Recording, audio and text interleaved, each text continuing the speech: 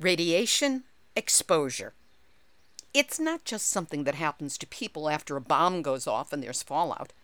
It's an inescapable part of every step on the nuclear fuel chain, starting with uranium mining. Miners who worked in uranium mines up to 1971 have been somewhat covered for their resulting health problems by the government under the Radiation Exposure Compensation Act, or RECA. But uranium mining continued after 1971, until some of the mines shut down in 1987, others in 1990. And those workers have had no recourse to government compensation for their radiation-related illnesses. So when you hear a former uranium miner tell you, there is no difference between the illnesses between the guys that worked before 71 and us guys that worked after 71. We're sick with the same stuff and more. Because we started at a younger age, we're more affected, we get weird things along with the same regular diseases. We'd really like them to just do what's right by the American people that gave their lives for this effort. Because even though the Cold War was over, we were told every day we were still doing what we needed to do to keep our country safe from the bad guys. So, call it Cold War or don't, we did our part. We shouldn't be having to fight these people to get our compensation. We shouldn't have to argue with them at all. They should do it because it's the right thing to do. Government doing something because it's the right thing to do.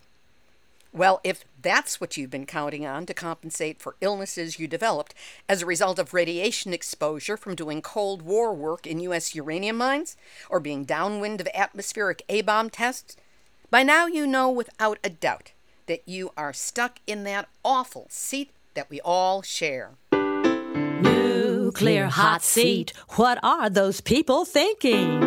Nuclear hot seat, what have those boys been drinking? Nuclear hot seat, the corium is sinking. Our time to act is shrinking, but our activists are linking. Nuclear hot seat, it's the bomb. Welcome to Nuclear Hot Seat, the weekly international news magazine keeping you up to date on all things nuclear from a different perspective. My name is Libbe HaLevy. I'm the producer and host, as well as a survivor of the nuclear accident at 3 Mile Island from just 1 mile away. So I know what can happen when those nuclear so-called experts get it wrong. This week, a special report on the people most impacted by the Radiation Exposure Compensation Act, or RECA. It's the government program intended to provide a one-time payment to uranium miners and unsuspecting civilian downwinders. But the areas covered were limited to certain counties in only 3 states, and only uranium miners who worked before 1971 were eligible. Now there's a proposed extension of RECA in Congress that would correct some of these omissions. But Congress has only 1 year to pass the bill, or all of RECA's benefits will go away. Where does that bill stand now? We will talk with downwinders, a uranium miner, all of whom are activists who have been campaigning for its passage. And you'll hear some difficult truths about exactly what radiation exposure actually does to people's bodies and their babies.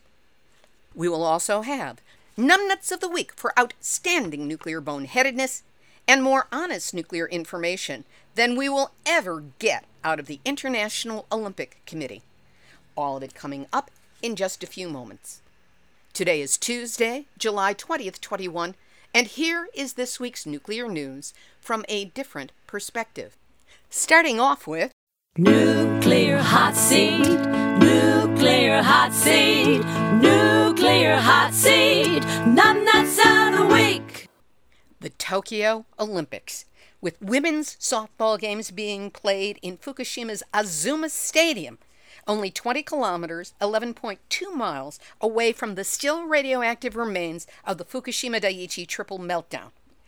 To learn more about the elevated radiation risks that women face as opposed to the male standards that are used, check out last week's Nuclear Hot Seat number 525, and you'll understand exactly why evil numbnuts is posed by the Tokyo Olympics, and they are Nuclear Hot Seat, Numbnuts of the Week. Now here's this week's special feature on the Radiation Compensation Act, or RCA. We're featuring 3 interviews with people directly involved in working to get the expanded RCA passed by Congress. They'll provide you with both the political and the personal side of what RCA is supposed to do, what it has and hasn't done, and why the time is short to get this extension passed.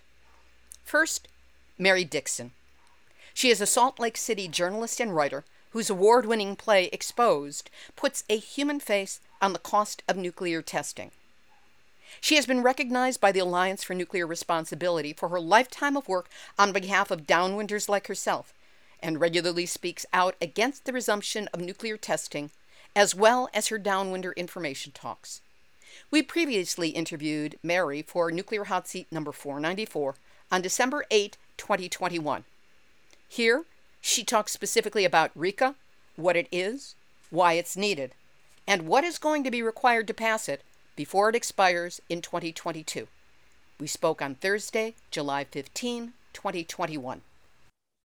Mary Dixon, thank you for joining us this week on Nuclear Hot Seat. It's a pleasure to be here again. We're going to be talking about the Radiation Exposure Compensation Act, or RCA. But first, let's get a little bit of background on you. And even though we had you featured on episode 494 of Nuclear Hot Seat in December of 2020, remind us about your background, the source of your concerns on nuclear issues, and specifically downwinders. All right, sure. My story is a common one where I'm from. I've told it a lot of times, so we won't be forgotten. I am a downwinder from Salt Lake City, Utah. The neighborhood I grew up in, there were many people who had cancers and tumors. My sister and I counted 54 of them in a 5-block area. She died in 2001 of an autoimmune disease that she always thought was related to fallout. I had thyroid cancer. I've done this work for 3 decades. I've worked to advocate for and support downwinders and increase awareness. I have been working on expanding the Radiation Exposure Compensation Act for decades again. And I wrote a play called Exposed that told my story, and it's basically all true. It lays out not only what happened to me and my sister, but also the kind of background of nuclear testing and all the people who were affected in America by that. Tell us about RCA, what it is intended to do, and how well it has fulfilled that mission. The Radiation Exposure Compensation Act finally passed in 1990. This is years after people have been suffering and living with the effects. It was very limited in scope. Primarily, that was for political reasons. They decided that 23 rural counties in northern Arizona, southern Utah, and southeastern Nevada could be compensated if people could prove they lived in those areas during certain time periods and got one of 18 kinds of cancer. They were entitled to $50,000 in compensation. Basically, the government decided that this would be presumptive. In other words, there's no way you can prove definitively that's where you got your cancer. But they knew enough and had enough background to say that your cancer likely was caused by fallout and we will compensate you. So that's the act. It never was broad enough. For instance, I grew up in Salt Lake City, which is northern Utah. So northern Utah was never covered. Wyoming, Nevada, Arizona, Colorado, New Mexico were never covered. Even Trinity downwinders were not included under RCA. And obviously, a lot of them have already died. In fact, we say that we are literally dying, waiting for justice. So it was a start. I applaud them for doing it and for making it presumptive, but it was never broad enough. It also, the $50,000, as anyone who's had cancer knows, doesn't even cover a chemo treatment. So the amount was very small. It was also not inclusive enough. And I am really happy to see that Senator Crapo and Senator Lujan are introducing a bill to amend that act. It would up the amount to $150,000. It would change the time frame so that it begins September 24th, 1944, which would include Trinity downwinders. It also would add all of Idaho, Nevada, Arizona, Utah, Colorado, New Mexico, and Montana. It's a bill we've waited a long time for. We're hopeful. It also includes uranium mine workers. You'll hear more from them. They can give you more details on that. But as far as for downwinders, we are veterans of the Cold War.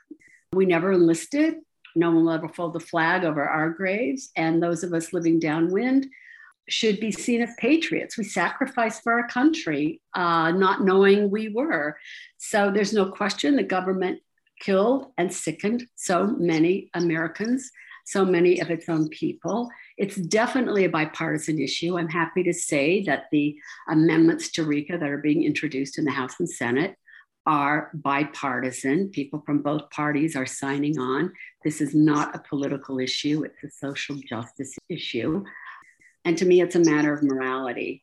And there's a real urgency right now to expanding this and extending it, because without action, the funds for RICA expire in July of 2022. They're just gone. So one thing we do know is that people are still living with the effects. They're still getting health problems. They're still developing related illnesses. Their cancers are returning. And when you look at the genetic damage, we've got more generations being affected. So I think that a lot of people are still facing staggering medical bills. So this act will go a long way to righting a huge wrong. What is the content of this extension of RICA? And where are we in terms of the timing of the implementation? Sure. Well, the bills are being introduced. There's a draft bill they have sent us. The language is not solidified. They're trying to get it extended for another 19 years beyond when the bill is passed. So we still have to see it introduced, and they are right now gathering sponsors for the bills. They're hoping for bipartisan. They're looking toward the Justice Committee of the Senate, because the Justice Department actually administers RICA. So they're the ones who have the fund. So we are just hoping that this time it will finally pass, that it will be introduced, it will get widespread support, and it will pass. Interestingly, there was a subcommittee in the House that had a hearing on this, and I was a little nervous about how they would respond to the bill. Every one of them said that they were supportive of seeing justice done, which to me was very hopeful, very hopeful. So I'm hoping that that happens again. I'm hoping that more sponsors sign on. I'm hoping that it sees the light of day, that RICA is expanded, that it is extended. What can listeners of Nuclear Hot Seat do to support you in having RICA extended for the additional 20 years? You know what? It would be so wonderful if they would contact their senators and their House of Representatives offices to say that this is an important issue, that it's a matter of social justice, that it's doing the right thing, and express the urgency of it, because it's never been more urgent given that it's going to sunset. So I would hope they would do that. If any of their senators are on the Senate Judiciary Committee, that is an extremely important committee to reach. So whatever they can do to help get that word out. We have congressional fact sheets we're happy to share. There's a lot of material we can share. And again, there's plenty of research to say this is warranted.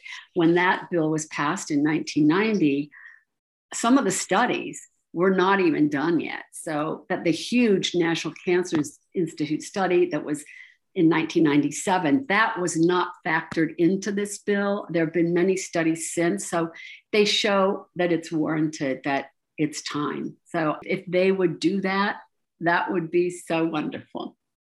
Okay, listeners, you've got your marching orders. And Mary Dixon, thank you for the work that you are doing. Thank you. By the way, how is your health now?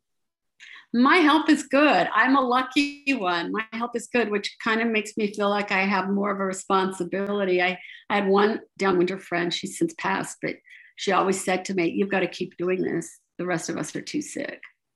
Luckily, my health is good. I'm glad to hear that. May that continue. And Mary Dixon, I want to thank you for being my guest this week on Nuclear Hot Seat. Thank you. Thank you for having me. I appreciate what you do. Downwinder activist Mary Dixon. This second interview is with downwinder Sherry Hanna. She grew up in Arizona without understanding the consequences to her family and community from radioactive fallout from the 100 Nevada test site above ground nuclear bomb tests. She is now a downwinder advocate and takes it as a personal mission to inform and educate as many people as possible.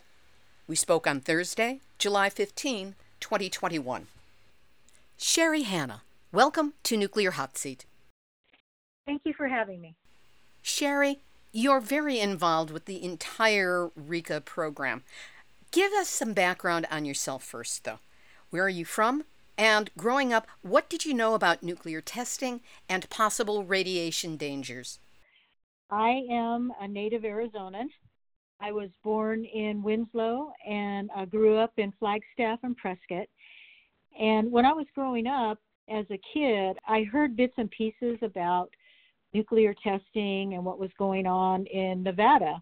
But it wasn't until later on in my life that I fully understood the ramifications and the outcome of what the nuclear testing that was done in Nevada was going to bring about. You had very personal experiences with the impact of this radiation on members of your family. If you wouldn't mind, share that information with us. In 1982, my father, Ken Wayman, was diagnosed with esophageal cancer.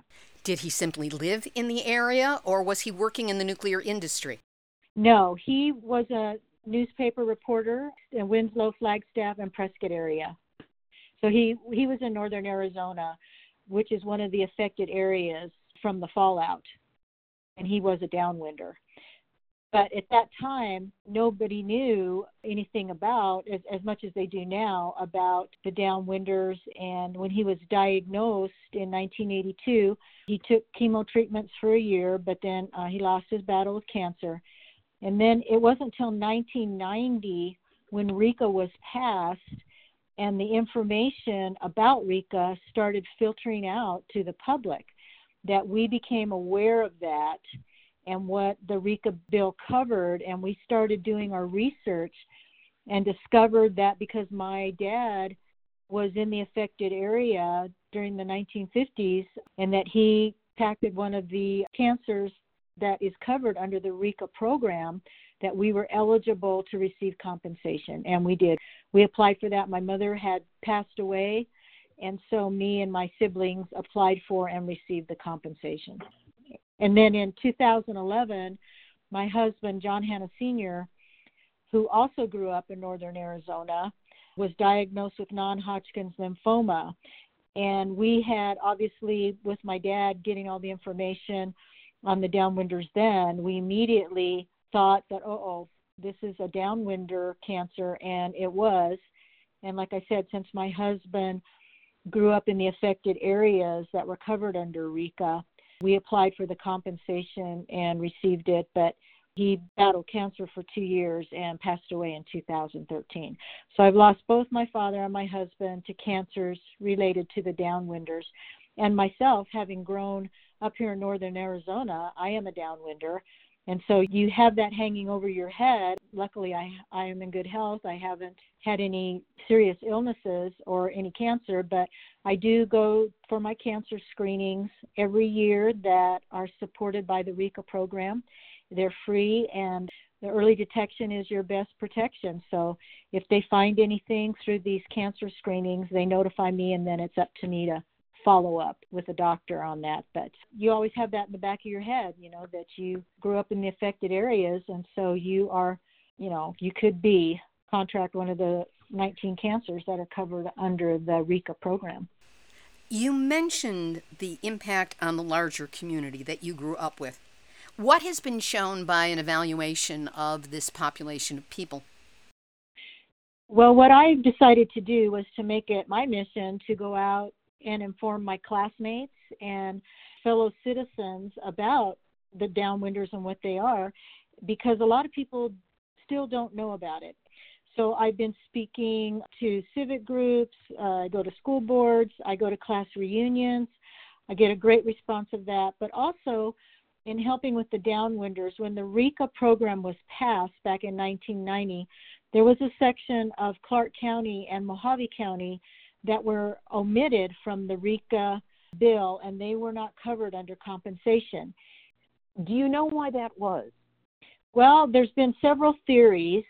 The most common one I hear is that the legal description that was submitted with the bill, for whatever reason, left out portions of Clark and Mohave County. And then since it was passed by Congress, in order to fix that, after they realized the mistake, you have to go back through the process, the congressional process again, and it was never able to pass to bring those sections that were originally left out back in.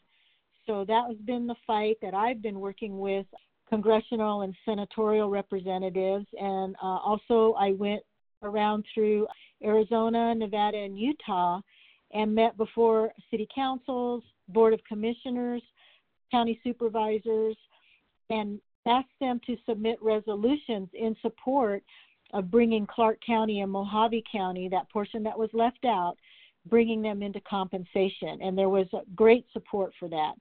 And I submitted all those resolutions to Congressman Paul Gosar, who at the time was supporting a bill in support of bringing those areas that were left out into compensation. And he attached them to the original bill to show that not only Arizona and Nevada, but also Utah, who's been greatly affected by the downwinders, was in support of that. And unfortunately, that bill never passed.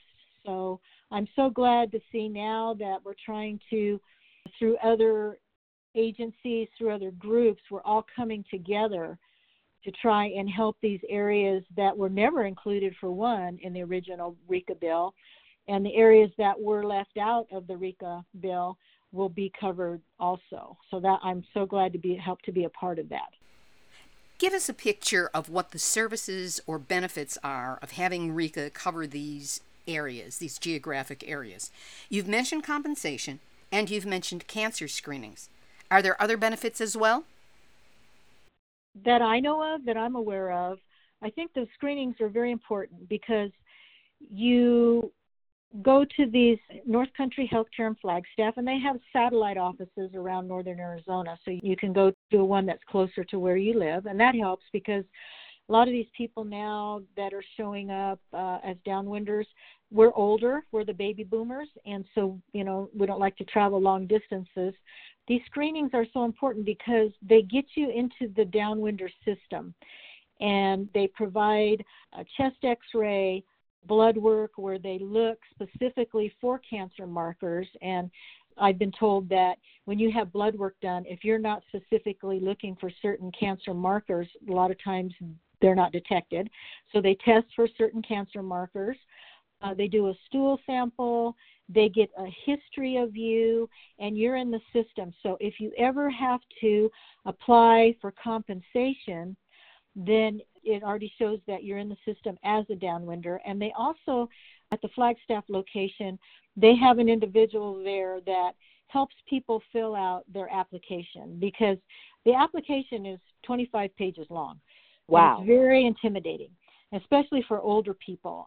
And so once you have to start going through the application and see what is required, the information that you have to provide the Department of Justice, who makes the decision on whether you get compensation or not, there's a lot of things you have to provide. And so what they do is they help you fill out the application. Now, what I mainly do in Yavapai County is I put people in touch of the resources that can help them get the information they need. And that's a big help because, like I said, when you look at that application and everything that you're having to supply to send in with your application, not only medical records, that proof that you were here during the time, whether it was school records, religious records, or your parents, if you were a child, obviously like I was, it'd be my parents' information, if they were voters or voter registration. Charlotte Hall here has a resource center for downwinders that they have all the old phone books. So you make an appointment with Charlotte Hall, you go in, and they will look up your parents to see if they're in any of the phone books, and then they will copy the page and certify it, that it's a true and correct document from Charlotte Hall. And that's something that you can attach to your application to show that your parents were here during that time. So what I like to do is help provide resources for people to help them get the information they need to submit with their application. That is a profoundly simple and elegant way to find out if someone has lived in a location, to look in phone books for what somebody's address was, and that works even if you're going back decades. Now, looking at the work that you're doing now, is that specifically and only for people in Arizona who might be downwinders, or is it applicable to other states that would be covered by this extension of RECA? Well, I do have my name out there. As I mentioned before, when I was traveling throughout Arizona, Nevada, and Utah, I still get emails from people that I were in contact with when I was out there trying to gain support for the bills in Congress at that time. So I do whatever I can. I know that there are other downwinder groups in those areas, and I have worked with the Mojave County Downwinders in working with them to help individuals up there too. So whenever I do a presentation, when I go before these groups or class reunions or board of supervisors in support of the downwinders, and the downwinder anniversary is January 27th every year, and it's a National Downwinders Day.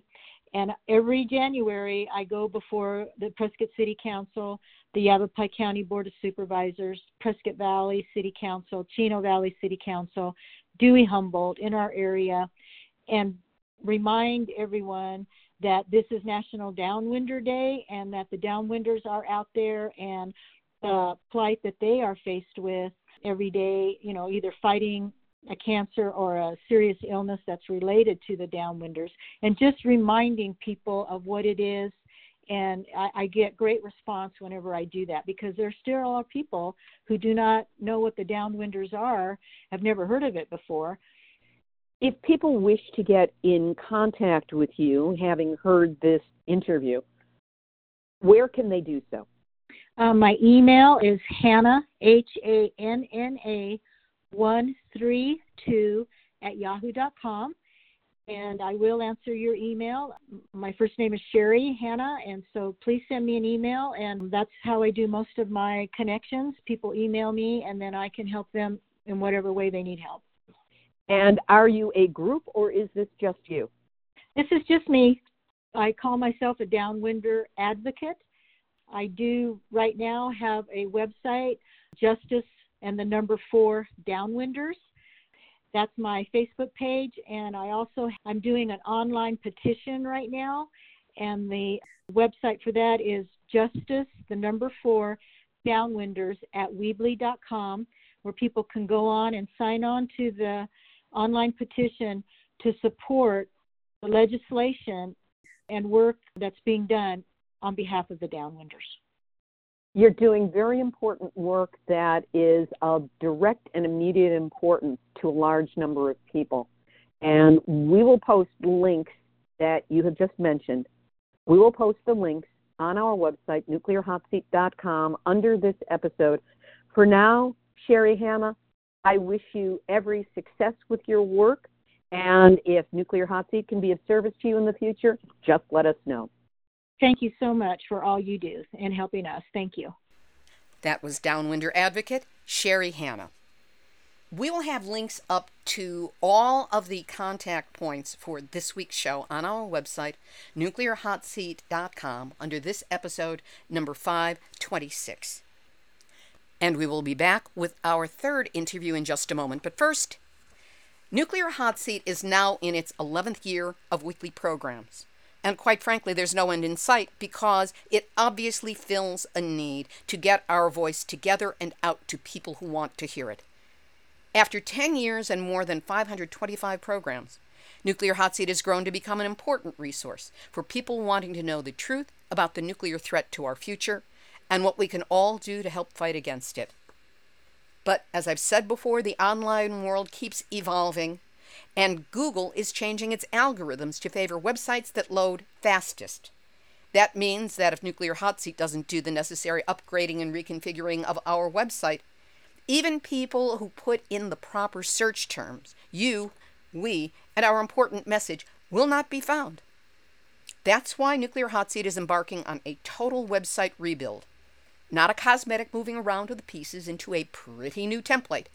It's a back-end rebuild and upgrade to bring the website into alignment with how the internet works now.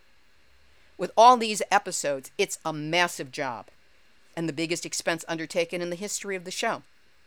In order to accomplish it, now more than ever, we're going to need your help. Here's how. Right now, go to the website, nuclearhotseat.com, click on the big red donate button and follow the prompts. That's where you can donate any amount or set up a monthly donation of $5. Now look, that's the same as a cup of coffee and a tip here in the U.S. So if you value Nuclear Hot Seat and want to see us continue to be found online, now's the time to support us with a donation.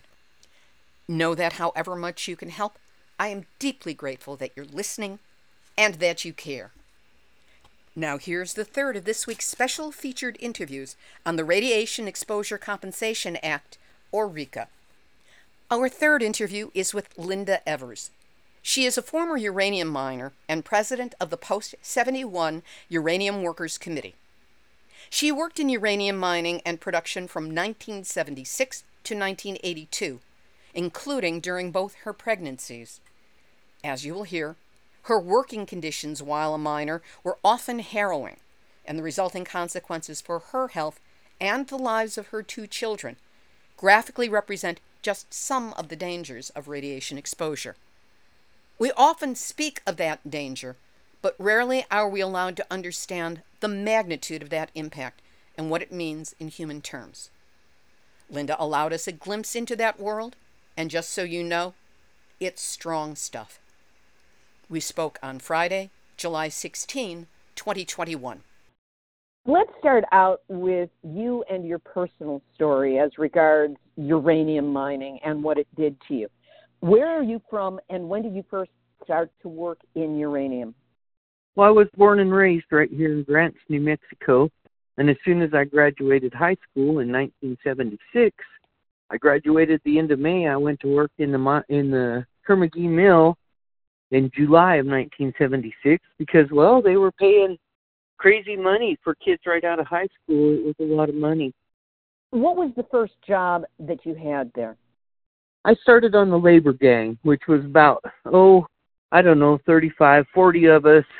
We were in charge of all the crap jobs. We shoveled floors. We scraped junk out of acid tanks during shutdown. We were just kind of the do-it-all group until we had to spend 90 days on the labor gang, or the bull gang, whichever they called it, and then we got placed. I went from 90 days on the labor gang to the crusher, but part of our jobs on the labor gang was to check the level of the tailings pond waters, and at the time, in 76, the way we did that was we had a little dinghy rowboat that we rowed out to the center of the tailings pond and took a reading from a gauge that was out there in the middle of the pond. And it happened every shift, so it happened 3 times a day. In one afternoon, we were working swing shift, and we went to go get the reading before it got too dark, and the wind was blowing, and it actually flipped our little dinghy over, and me and another employee got thrown into the tailings pond and had to swim back to the bank, and we got in the truck and drove back down and told the foreman what happened, and we didn't even get to go take a shower. He was upset that we lost the boat, and we went back to work. We didn't shower. I mean, the best we did was wash our face and hands and went back to work.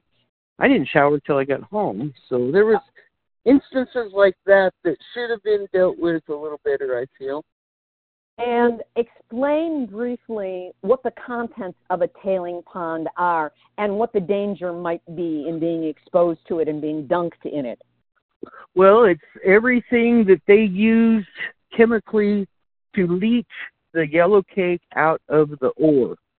So I'm not sure what the list of chemicals is totally, but it's got to be some pretty harsh stuff because they leach yellow cake out of dirt with it.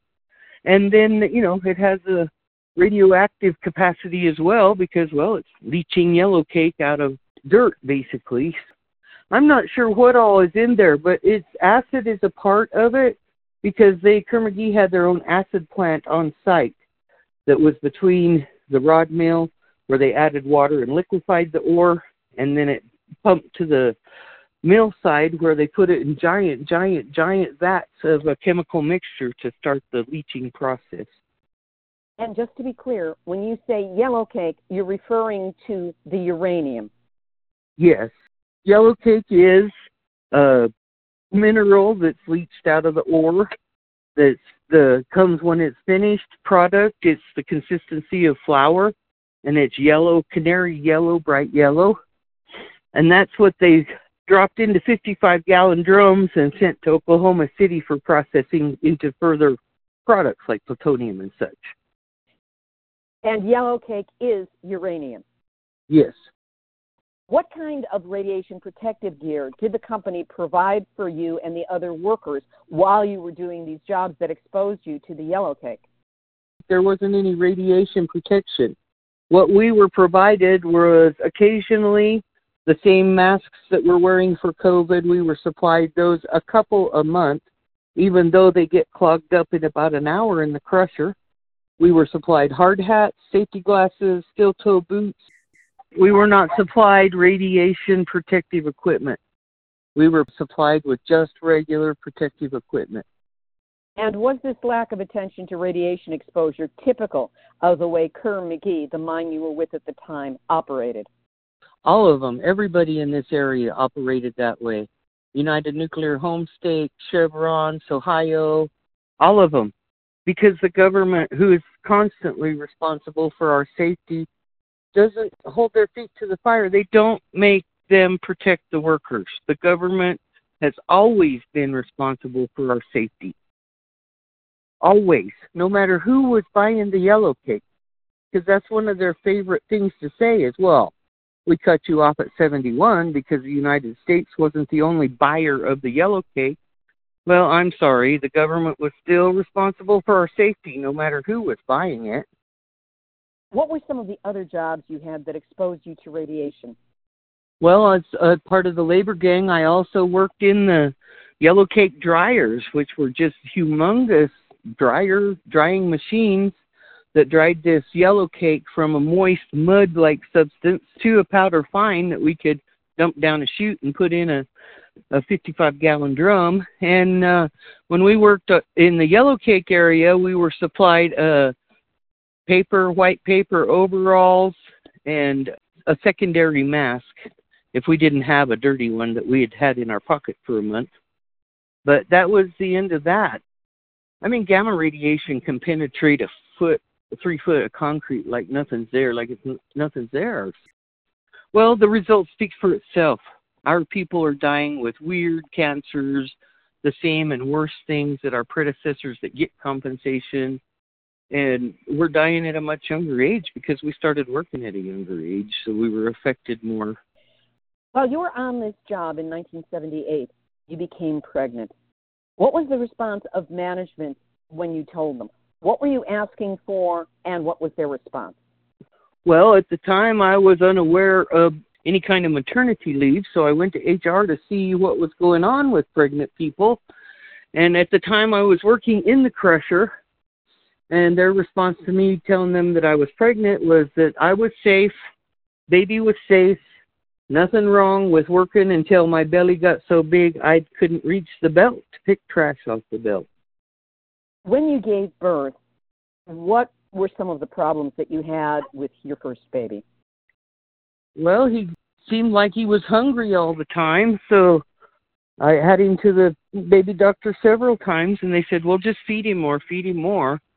Well, then he just started puking everywhere. So he could eat until his stomach was full, and then he'd throw up. There was some muscles and intestines that were not lined up in his gut properly.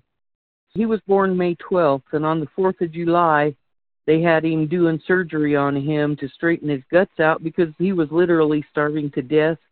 The muscles had cut off the tube that goes from the stomach to the intestine, so he could eat until his stomach was full and get a little bit of nutrition, but then he'd throw it all up, and he was starving to death, basically. As for the cause of this, you got two different sets of information from two different doctors. Who were they, and what was it that they said? The doctor that was treating my son in an Albuquerque hospital said that, yes, this is a common birth defect, but the way his intestines were rolled up, he could not explain that. And when I asked him if it had anything, could possibly have anything to do with radiation exposure, he's like, oh, well, that explains everything. Your son's probably not a common birth defect. It was probably the exposure. When I told that to the doctor here in town that screens us, at the time, screened us for exposures and such, he basically called the doctor in Albuquerque a bold-faced liar, that radiation does not make people sick. And I'm sorry, the government's been experimenting on people since the 30s and 40s. They're fully aware of how sick it makes people and how badly it damages children and human beings in general. What motivation did that other doctor have for telling you that your baby was safe and putting down the doctor who told you there was a danger from radiation? Well, the one doctor was employed by the companies that did our physicals and made sure we were healthy enough to go to work, and the doctor in Albuquerque had no knowledge of radiation exposure in our lives. When he found out that we were being exposed, he himself, Lanny Harris was the doctor's name, thought that somebody should be looking into the children that we were having back in the day. And that was 40 years ago. Of course, he didn't do it. No doctor in this town would do it. As far as I know, nobody looked into the baby stuff until here the last 5 years or so. You also had a second baby. What was the impact on her? She was born without hips, totally. The leg bone was like the end of your finger. There was no protrusion off to the side with a ball joint. Her pelvis was flat. There was no cup to put a ball joint in. So from 9 months old until almost 5 years old, she had 6 surgeries to simply place the bones where they were supposed to be in her body, and her body started growing the right parts. But then after they started growing them, like the ball joint wasn't all the way in the socket, so it was deforming the ball joint. So she had to have more surgeries to cut the top of her thigh bone off and angle the ball joint into the socket. And they took a wedge of bone out of her pelvis and made a slit and inserted it lower so the outside of the cup would come down a little bit more, and pins and screws and plates to hold that all together. And they fixed one side, and then they had to go in and do the other side. So she learned to walk about 5 times, and then by the time she was about 6, she was out of that zone. She had hips and were working, and then at 29, she had to have the right one replaced, and now she's going to the doctor to have the left one replaced at 39. That is painful information to hear. We often hear that there are birth defects, there are problems, and I thank you for being as honest as you are about the extent of this, because it really paints the picture. It needs to be heard, because they were telling us that we and our babies were totally safe. There was nothing for us to fear, you know? So you're making a lot of money. It's real easy to hear stuff like that and go with it. And they could have been just as honest about the effects, because there's still people that would have come and got the money. I'm going to be sick in 40 years. Give me the money now. In 1993, when you were 35, you dislocated your thumb and went to see a specialist about it.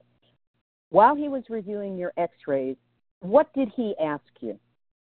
Well, he asked me about my family history of arthritis, which at the time, we do have arthritis, but it's not crippling. At the time, my 93-year-old grandmother still crocheted and knitted beanies for us at Christmas. So I had a little arthritis, but genetically we don't have any bone or joint issues or anything like that. And he says, well, what about exposure to radiation? And I looked at him because I lived in Kansas at the time, the east side of Kansas. I said, well, yeah, I mean, I went to work in the uranium mill when I was 18, right out of high school, and worked for 7, 8, 9 years, something like that. Why? And he says, well, it looks to me like we better x-ray everything because your joints are grinding away like degenerative joint disease. So we started x-raying things, and I have degenerative bones and degenerative joints, and the thumbs in my right hand, they fused the end knuckle, replaced 2 joints, and then went in my wrist and shortened ligaments to tighten everything down on the joints. And about the time I got my right hand finished, my left hand did the same thing, so I had to have that done. And I got 2 vertebrae in my back is doing it. My right knee is doing it. I've been to the chiropractor for a week now trying to get my right shoulder to stay in place because, well, it's degenerating too and it doesn't want to stay in place. And this degeneration can be caused by exposure to radiation. It can. And because of my age, when I was diagnosed at 41, that's absolutely what they contributed to because I wasn't old enough. I had a little bit of arthritis coming on, but I was not ate up with arthritis. There's no family history of any kind of these kind of diseases are unknown in our family, both sides, my mother and my father. So, I mean, that's what he directly correlated it to because of my age and my lack of other things that would have caused it. So you began working in the uranium mining industry in 1976. RECA only extends to workers from 1971 and before that, people who were working in the industry before that. What help, if any, has RECA been regarding the problems you faced and your various illnesses? 0. If you worked after 1971, there is nothing in place for us. And in this little town where everybody knows about uranium, there's a big sign in the emergency room that says, don't come here asking for your uranium field test. We don't do that. So our people are being totally ignored. And the thing that strikes me as so ironic, or maybe that's the wrong word, is that for 7 or 8 years before 1971 is when the compensation stops, but the peak of uranium mining was in 1979. 29,872 people worked between Laguna and Gallup in 1979. So why did they cut off the compensation before the peak of uranium excavation was over? Very good question. Now, you are currently working on getting the RECA extension and expansion passed. What is the work you are doing, and what are you seeking to have included in the bill? Well, we'd just like to see them extend the compensation to include everybody, by which I mean right up till they shut down in 1985. I mean, there's already a program in place for the guys that cleaned it up. Everybody around us has got a compensation program of some sort. They have simply excluded the post-71 workers. We have done everything that a political office has told us to do. We've done petition drives, letter drives. We've organized. We've grouped up with other grassroots groups that are trying to protect water and land and people. We've traveled to Washington. We've lobbied. We've begged. We've borrowed. We've stolen to try to get these politicians to do the right thing by this one group of people. If you didn't know better, you'd think we were Vietnam vets. They shun us. They treat us like crap. They won't help us with our medical issues. Everybody acts like we're trying to get something we don't deserve. We busted our butts for that uranium. We busted it every day. If you didn't show up for your shift, if you didn't make quota, you got fired. We busted our butts every day. No different than the guys before us. And Dr. Aske Sood over at UNM Hospital has done research and shown that there is no difference between the illnesses between the guys that worked before 71 and us guys that worked after 71. We're sick with the same stuff and more. Because we started at a younger age, we're more affected, we get weird things along with the same regular diseases. And the other thing we're asking for, we'd like to see the RICA program expand the compensatable diseases. Right now, they only compensate 5 lung diseases and 3 kidney diseases. Uranium destroys entire bodies, not just lungs and kidneys. So we'd like to see an expansion on that. We'd really like them to just do what's right by the American people that gave their lives for this effort. Because even though the Cold War was over, we were told every day we were still doing what we needed to do to keep our country safe from the bad guys. So call it Cold War or don't, we did our part. We shouldn't be having to fight these people to get our compensation. We shouldn't have to argue with them at all. They should do it because it's the right thing to do.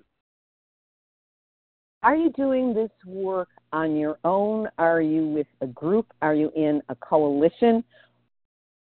When we started this back in 2007, a friend of mine and myself were working on it, winging it on our own. And then we met with Southwest Research and Information Center, a gentleman by the name of Chris Shuey that advised us that we'd make more of a statement if we'd organize.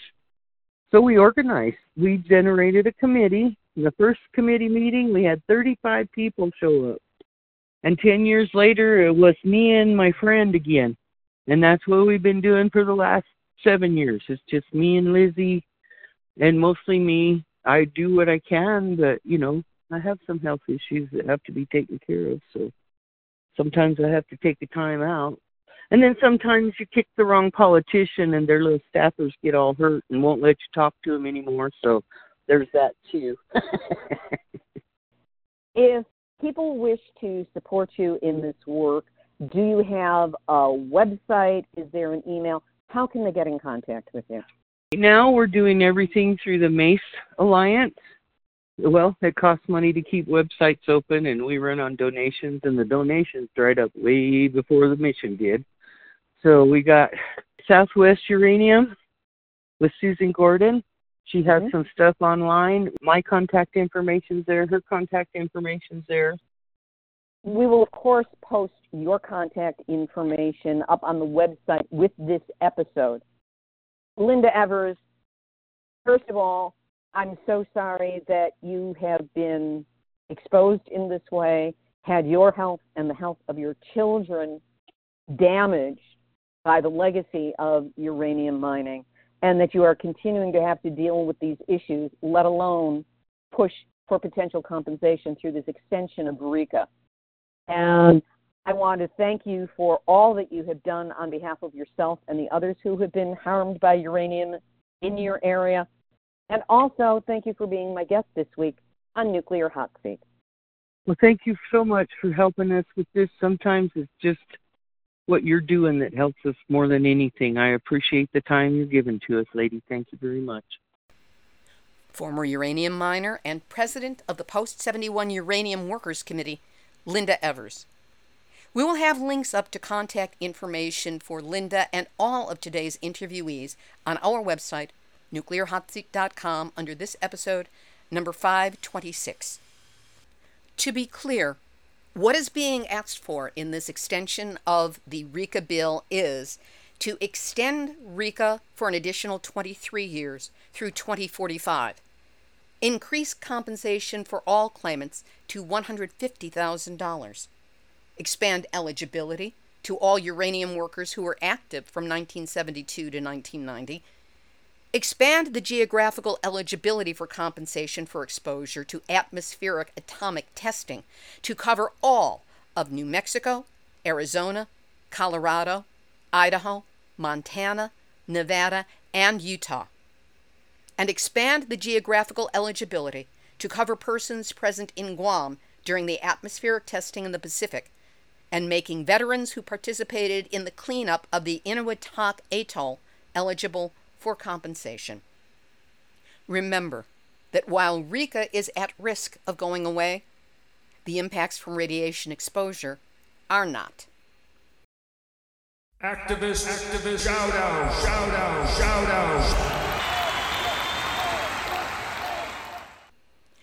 Two places for you to become involved this week. Nuclear Games is a new animated web documentary in manga format. It's designed to educate and engage, and it's going to be launched on July 23rd. We will have a link up to it on the website, nuclearhotseat.com, under this episode, number 526.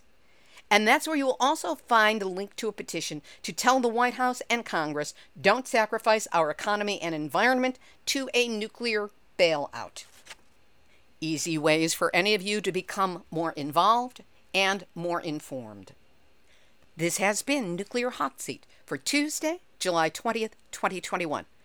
Material for this week's show has been researched and compiled from nuclear-news.net, deunrenard.wordpress.com, beyondnuclearinternational.com, the International Campaign to Abolish Nuclear Weapons, GrandCanyonTrust.org, finance.yahoo.com, mainpublic.org, fairwinds.org, mainichi.jp, insider.com, reuters.com, mariannewildart.wordpress.com, and the captured and compromised by the industry they're supposed to be regulating Nuclear Regulatory Commission.